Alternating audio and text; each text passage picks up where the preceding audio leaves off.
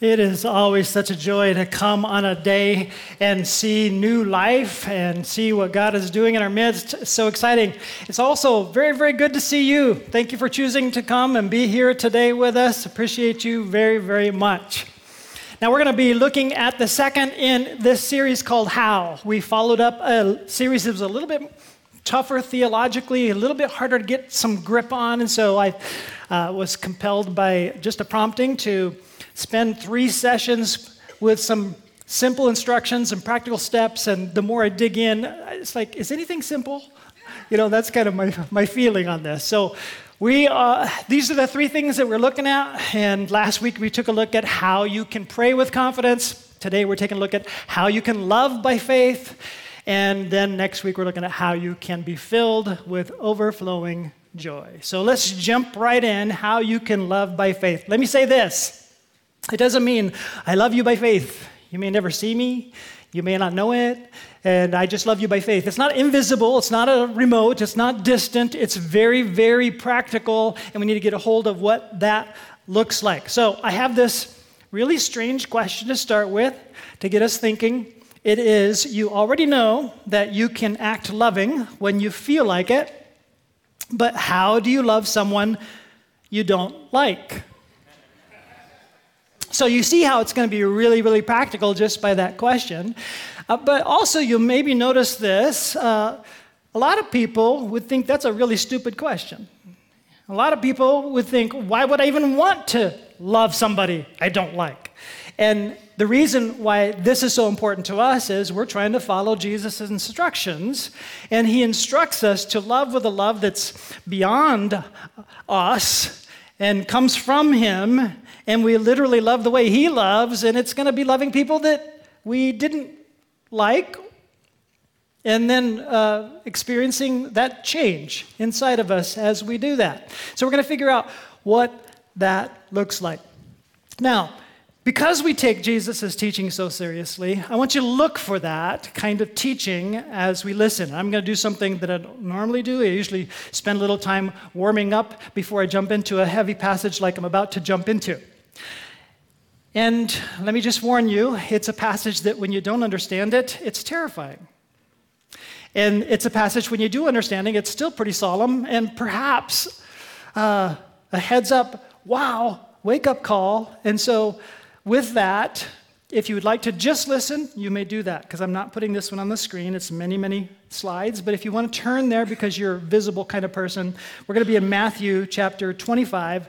I'm reading verse 31 through 46. But you're okay if you're just listening. I want you to listen for what it looks like to love somebody that you maybe don't even like, and how important that is. When the Son of Man comes in his glory, and all the angels with him, he will sit on his glorious throne. All the nations will be gathered before him, and he will separate the people one from another as a shepherd separates the sheep from the goats. He will put the sheep on his right and the goats on his left. Then the king will say to those on his right, "Come, you who are blessed by my Father, take your inheritance, the kingdom prepared for you since the creation of the world. For I was hungry, and you gave me something to eat. I was thirsty, and you gave me something to drink. I was a stranger, and you invited me in. I needed clothes, and you clothed me. I was sick, and you looked after me. I was in prison, and you came to visit me." Then the righteous will answer him, "Lord, when did we see you hungry and feed you, or thirsty and give you something to drink? When did we see you a stranger and invite you in, or needing clothes and clothe you? When did we see you sick or in prison and go to visit you?" The king will reply, "Truly I tell you, whatever you did for one of the least of these brothers and sisters of mine, you did for me." Then he will say to those on his left, "Depart from me, you who are cursed, into the eternal fire, prepared for the devil and his angels. For I was hungry, and you gave me nothing to eat. I was thirsty, and you gave me nothing to drink. I was a stranger, and you did not invite me in. I needed clothes, and you did not clothe me. I was sick and in prison, and you did not look after me. They also will answer, Lord, when did we see you hungry or thirsty or a stranger or needing clothes or sick or in prison and did not help you? He will reply, truly I tell you, whatever you did not do for one of the least of these, you did not do for me. Then they will go away to eternal punishment, but the righteous to eternal life. So what's going on here? It almost sounds like people are going to heaven or hell based on whether they loved people or not. But that can't be right. Here's why it can't be right. Because the New Testament is very, very consistent that we can't earn our way into heaven by our behavior and how well we do it. Because our behavior just doesn't have what it takes to be approved in that way. We always fall short. So what is this talking about if that's not what it's talking about? It's actually simply talking about how Jesus can quickly identify if we already have received eternal life. Because if we have already received eternal life, we've already received an eternal kind of life.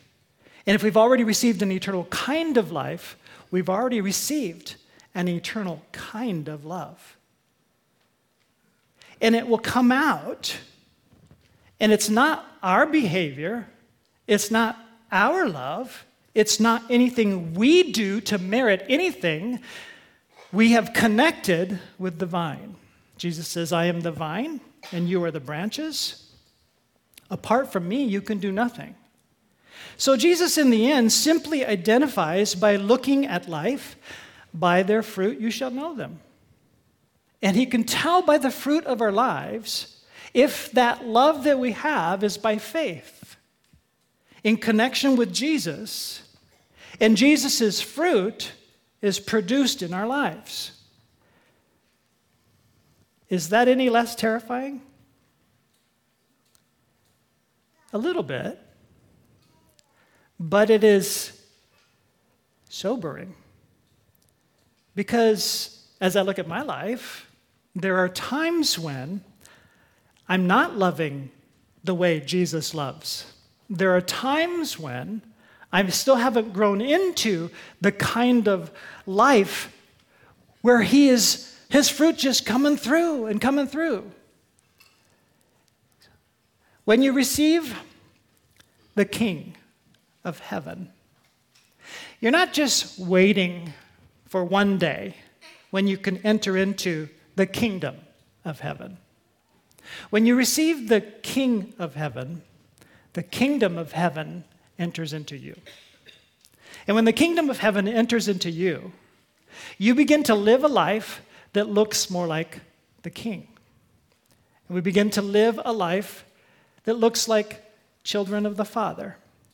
So we're going to talk about that and see what we need to do as we look in the mirror of God's Word and we see that there's some room that we still have to grow.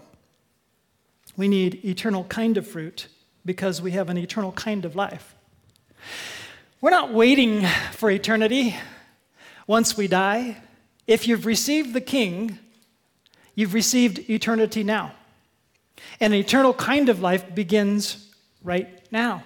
And if you have that eternal kind of life that you've already begun to live, you're going to see an eternal kind of fruit that doesn't come from you, that looks more like Jesus as you're connected to him in the vine, that his love comes through. So all Jesus does is he looks at us who would otherwise be dead branches, and he picks off the grapes that he knows comes from his life.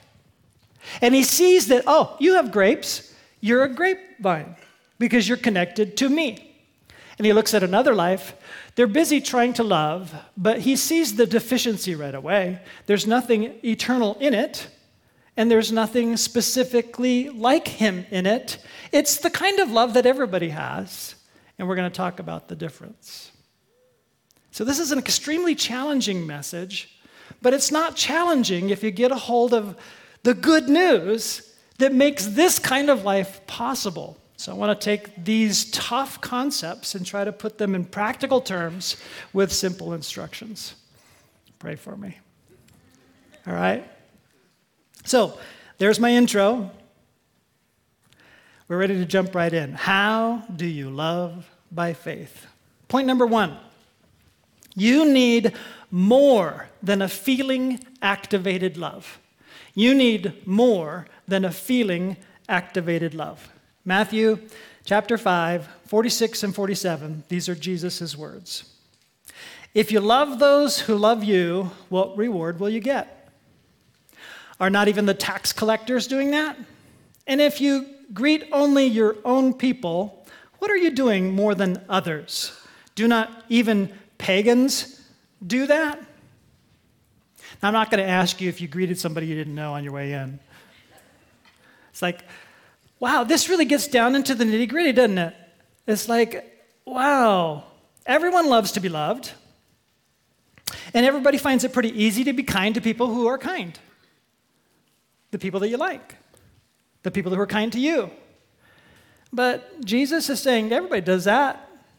If you want a supernatural kind of love, which demonstrates that you're in the kingdom of God and His love is in you, it's going to look different than that. It's going to be eternal kind of love from an eternal kind of life. So, you need more than a feeling-activated love. Point number 2, you need a faith-activated love. Now, what we just read from Jesus' words moments ago is the explanation of Jesus' words I'm about to read. Here's Jesus' words I'm about to read. Matthew 5, 43 through 45. You have heard that it was said, love your neighbor and hate your enemy. But I tell you, love your enemies and pray for those who persecute you, that you may be children of your Father in heaven. He causes His sun to rise on the evil and the good, and sends rain on the righteous and the unrighteous. So, He's telling us that God is kind and He is good, and He blesses everyone with sun. He blesses everyone with rain. Be more like your Heavenly Father. Bless everyone. Be kind and good to everyone. If you want to be children of the Father, children of the heavenly kingdom, you are mentored by your Heavenly Father. As the Father has loved you, you are going to love others, whether they're good or evil, whether they've done you good or they've done you harm. Because your goodness is not dependent on them. Your goodness comes from me, and it's inside of you. Base your love not on the others and whether you feel like it, but base your love on a faith-activated love. Now, we're going to talk about that, what that looks like. Now, before we move on a personal note, when I'm hurt or angry, my natural tendency is to defend myself and to be unkind and to be mean. Because I know where I'm coming from and you just hurt me and I'm angry. And so I excuse myself from being kind and good. That's not right. And when I'm right, I'm really mean. And that's not right. That's nothing like God. And there's never a time that He says, oh, that's good enough. That excuse holds. Now you can forget about being good. Go ahead and be mean. Go ahead and answer in this mean, harsh way because they were mean and harsh. Go for it. God never says that. He says precisely the opposite of that. And when I read an author that said there's really never a reason for you to be unkind, it shouted at me because I think I read it shortly after I was unkind with my hurt and anger in my own marriage. And in that unkind response, it's like there's never an excuse to be unkind in a fight, even. You can fight fair, and you can fight kindly. Do I have it all together? I'm taking steps just like you are from wherever I am to where God wants me to be. I'm trying to help us all take steps in the direction that God is instructing us to take steps. On the screen is a quote. A self-centered life wants to feel good. By the way, I'm quoting me. But I can't remember it. So it's on the screen. A self-centered life wants to feel good and makes decisions based on temporary feelings. A Christ-centered life wants to be good and makes decisions based on faith in eternal realities. Okay, I want you to read that silently one more time.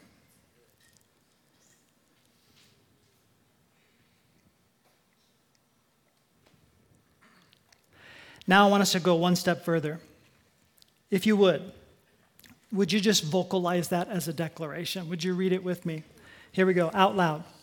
A self-centered life wants to feel good and makes decisions based on temporary feelings. A Christ-centered life wants to be good and makes decisions based on faith in eternal realities. Are you starting to get the drift of what it looks like to love by faith? It's based on a reality that we believe in, and this reality is not just something distant and far away. This reality is ever close. In fact, it's right within us, and we're going to talk about what that's all about. Jesus tells us that the eternal kind of love looks like God's love. What he didn't say was he was just about to bring the greatest demonstration of God's love ever to be displayed for all of humanity and all of the angelic beings to witness and talk about forever. And after it took place, Paul describes it this way in Romans 5:8. But God demonstrates his own love for us in this: while we were still sinners, Christ died for us.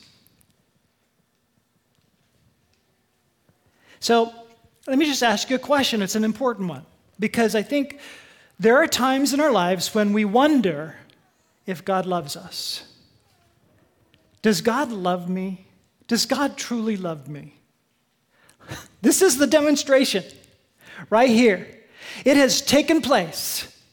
He loves you so much that he sent his son. And Jesus loves you so much that he died this horrible death in your place so that you would not have to be separated from God. He took on the separation of hell when he said, my God, why have you forsaken me?" He had never experienced a separation from his Father. He took on that separation for us so that we would never have to. Never forget this demonstration, because the next time you feel like, does God love me? This is the answer. Of course he does. While you were still a sinner, he loved you so much, he did this for you. So you fell and stumbled again. Oh, sinner, just repent. He loves you. He values you. He's done this for you. All you need to do, repent, is connect again with the Savior who loves you that much. This value is for you.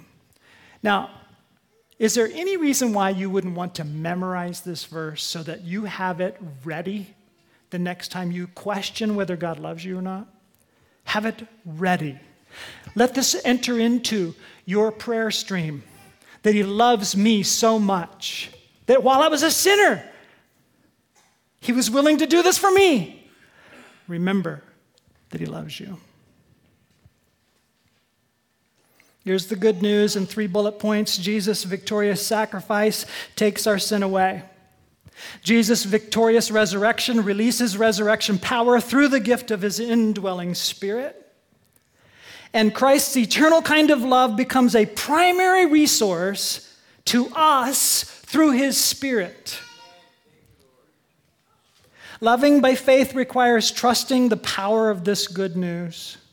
Loving by faith requires trusting the power of Jesus' love inside of us. Now remember, I'm following up this series after the last series where our key verse for the entire series was Galatians 2:20. I have been crucified with him, and I no longer live, but Christ lives in me. The life I now live in the body, I live by faith in the Son of God, who loved me and gave himself for me. I love the me and me in that verse. It is so personal. Is there any reason why you don't want to memorize this one? I challenged a lot of you to memorize it. It's still an open challenge. This is what helps us to understand that we need to live by faith in Christ.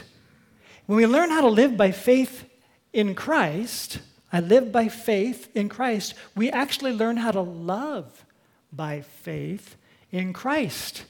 Because I have been crucified.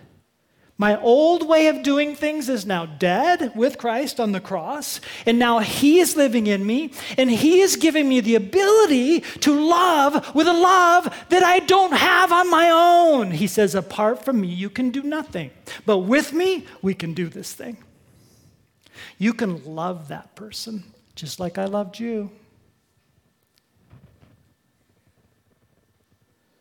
Living by faith requires loving by faith. It is faith in eternal realities. It's not this make-believe stuff that I'm just going to try to believe. It's that he really did this. He is real. He is in me. He is helping me. And the more you experience this, it doesn't get better than this. It's like, this is the way to live. This is how you love. Oh, it doesn't get better than real experience in the eternal kind of realities that you have received. If you haven't experienced it, there's a disconnect somewhere between here and here.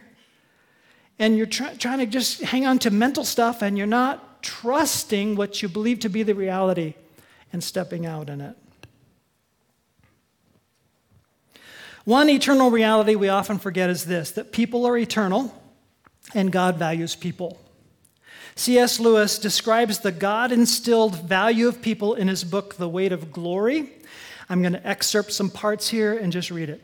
He wrote that the dullest, most uninteresting person you can talk to may one day be a creature which, if you saw it now, you would be strongly tempted to worship, or else a horror and a corruption such as you now meet, if at all, only in a nightmare. In other words, what you see in the flesh is not the only thing that's there. God has created us in his image, and we are immortal beings, and we're going to either be ghoulish with a muck in the mire of sin that remains on us forever, or we're going to be the glory like you can never believe that comes from the washing and the cleansing and the glory with which he, by design, created us to live out. Oh, I haven't finished the quote. All day long, we are, in some degree, helping each other to one or the other of these destinations. It is in the light of these overwhelming possibilities that we should conduct all of our dealings with one another. There are no ordinary people. You have never talked to a mere mortal.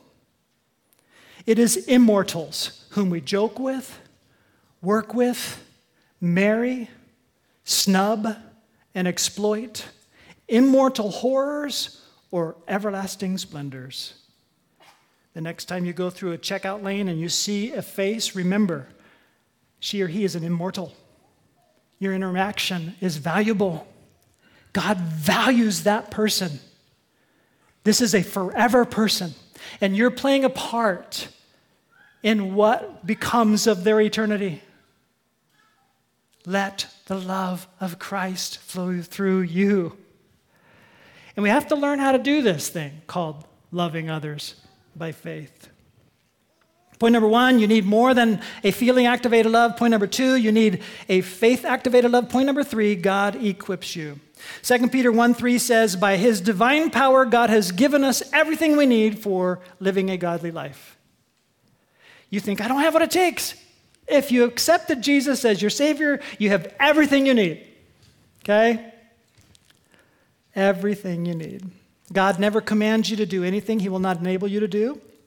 What God commands, he enables. God's power to love is accessed by faith.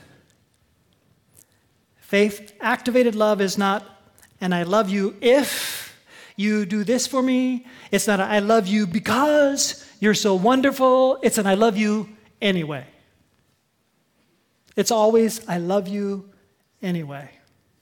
It's that kind of love. Years ago, Bill Bright challenged a crowd to love by faith, and it's from a little booklet that he wrote, How Can You Love by Faith, or How You Can Love by Faith, that I even got this title. And in it, he tells a story after that challenge. The very next day, a young woman came to tell him what happened. I'll read it for you. My life was totally changed by your challenge. For many years, I have hated my parents. I haven't seen them since I was 17, and I'm 22 now. I left home as a result of a quarrel 5 years ago and haven't written or talked to them since, although they have repeatedly encouraged me to return home. I determined that I would never see them again. I hated them. Before becoming a Christian a few months ago, she continued, I had become a drug addict. I was a drug dealer and a prostitute. Last night, you told me how to love my parents, and I could hardly wait to get out of that meeting and call them. Can you believe it? I now really love them with God's kind of love and can hardly wait to see them. It's not as hard as we think, as long as we're tapping into the source. Trusting that that source is real and taking steps with him to love somebody that you thought you didn't like. Jesus started a revolution of love. And my dear friends, what if we took him serious? What if we took him serious? What would happen in our community? If we literally, let's just say we started a list. Okay, I don't like this person, I don't like this person, I don't like this person. God help me, God help me, God help me. And lead me. How am I going to deal with this? How do you want me to deal with this? How do you want me to do that? What if it was that practical? What if it was that simple? What would happen? I tell you what would happen. The Lord Jesus Christ would be honored because you're trusting him and you're taking steps and you'll see what happens. There is not a better way to live than this. Let's do it. Let's love by faith. Let's let our old ways be crucified. Let's let Christ live in us. Let's live by faith in Jesus, who loved us and gave himself for us. And let's live and love others. Would you pray with me? Lord God, we thank you for this practical challenge. In ourselves, we find it so difficult. Our emotions just jump up and raise ugliness in front of us, and we don't want to go there. But we also know we need to deny these feelings, deny ourselves, take up the way of Christ, which includes a cross, and humility, and love, with your love, somebody else the way you loved us. Help us to see some practice steps this week. Help us to learn how to pray for help. And Lord, if we're struggling because there's no fruit in our own lives, help us to look in the mirror, repent, and ask you to be the source, our Savior, that we may connect with your love, that we be your beloved so that we can love. In Jesus' name I pray, amen. We got a prayer team to the left of the stage. I encourage you, This time, I want to be real specific. There's probably anything and everything that you need prayer for, go ahead. But is there a person that you just could tell the prayer team, I would love for you to help me by praying for me, and I'm going to give you the name. This person is somebody I need to name. Help me somehow, pray for me to love and name a name. Go ahead. God bless you. See you next week.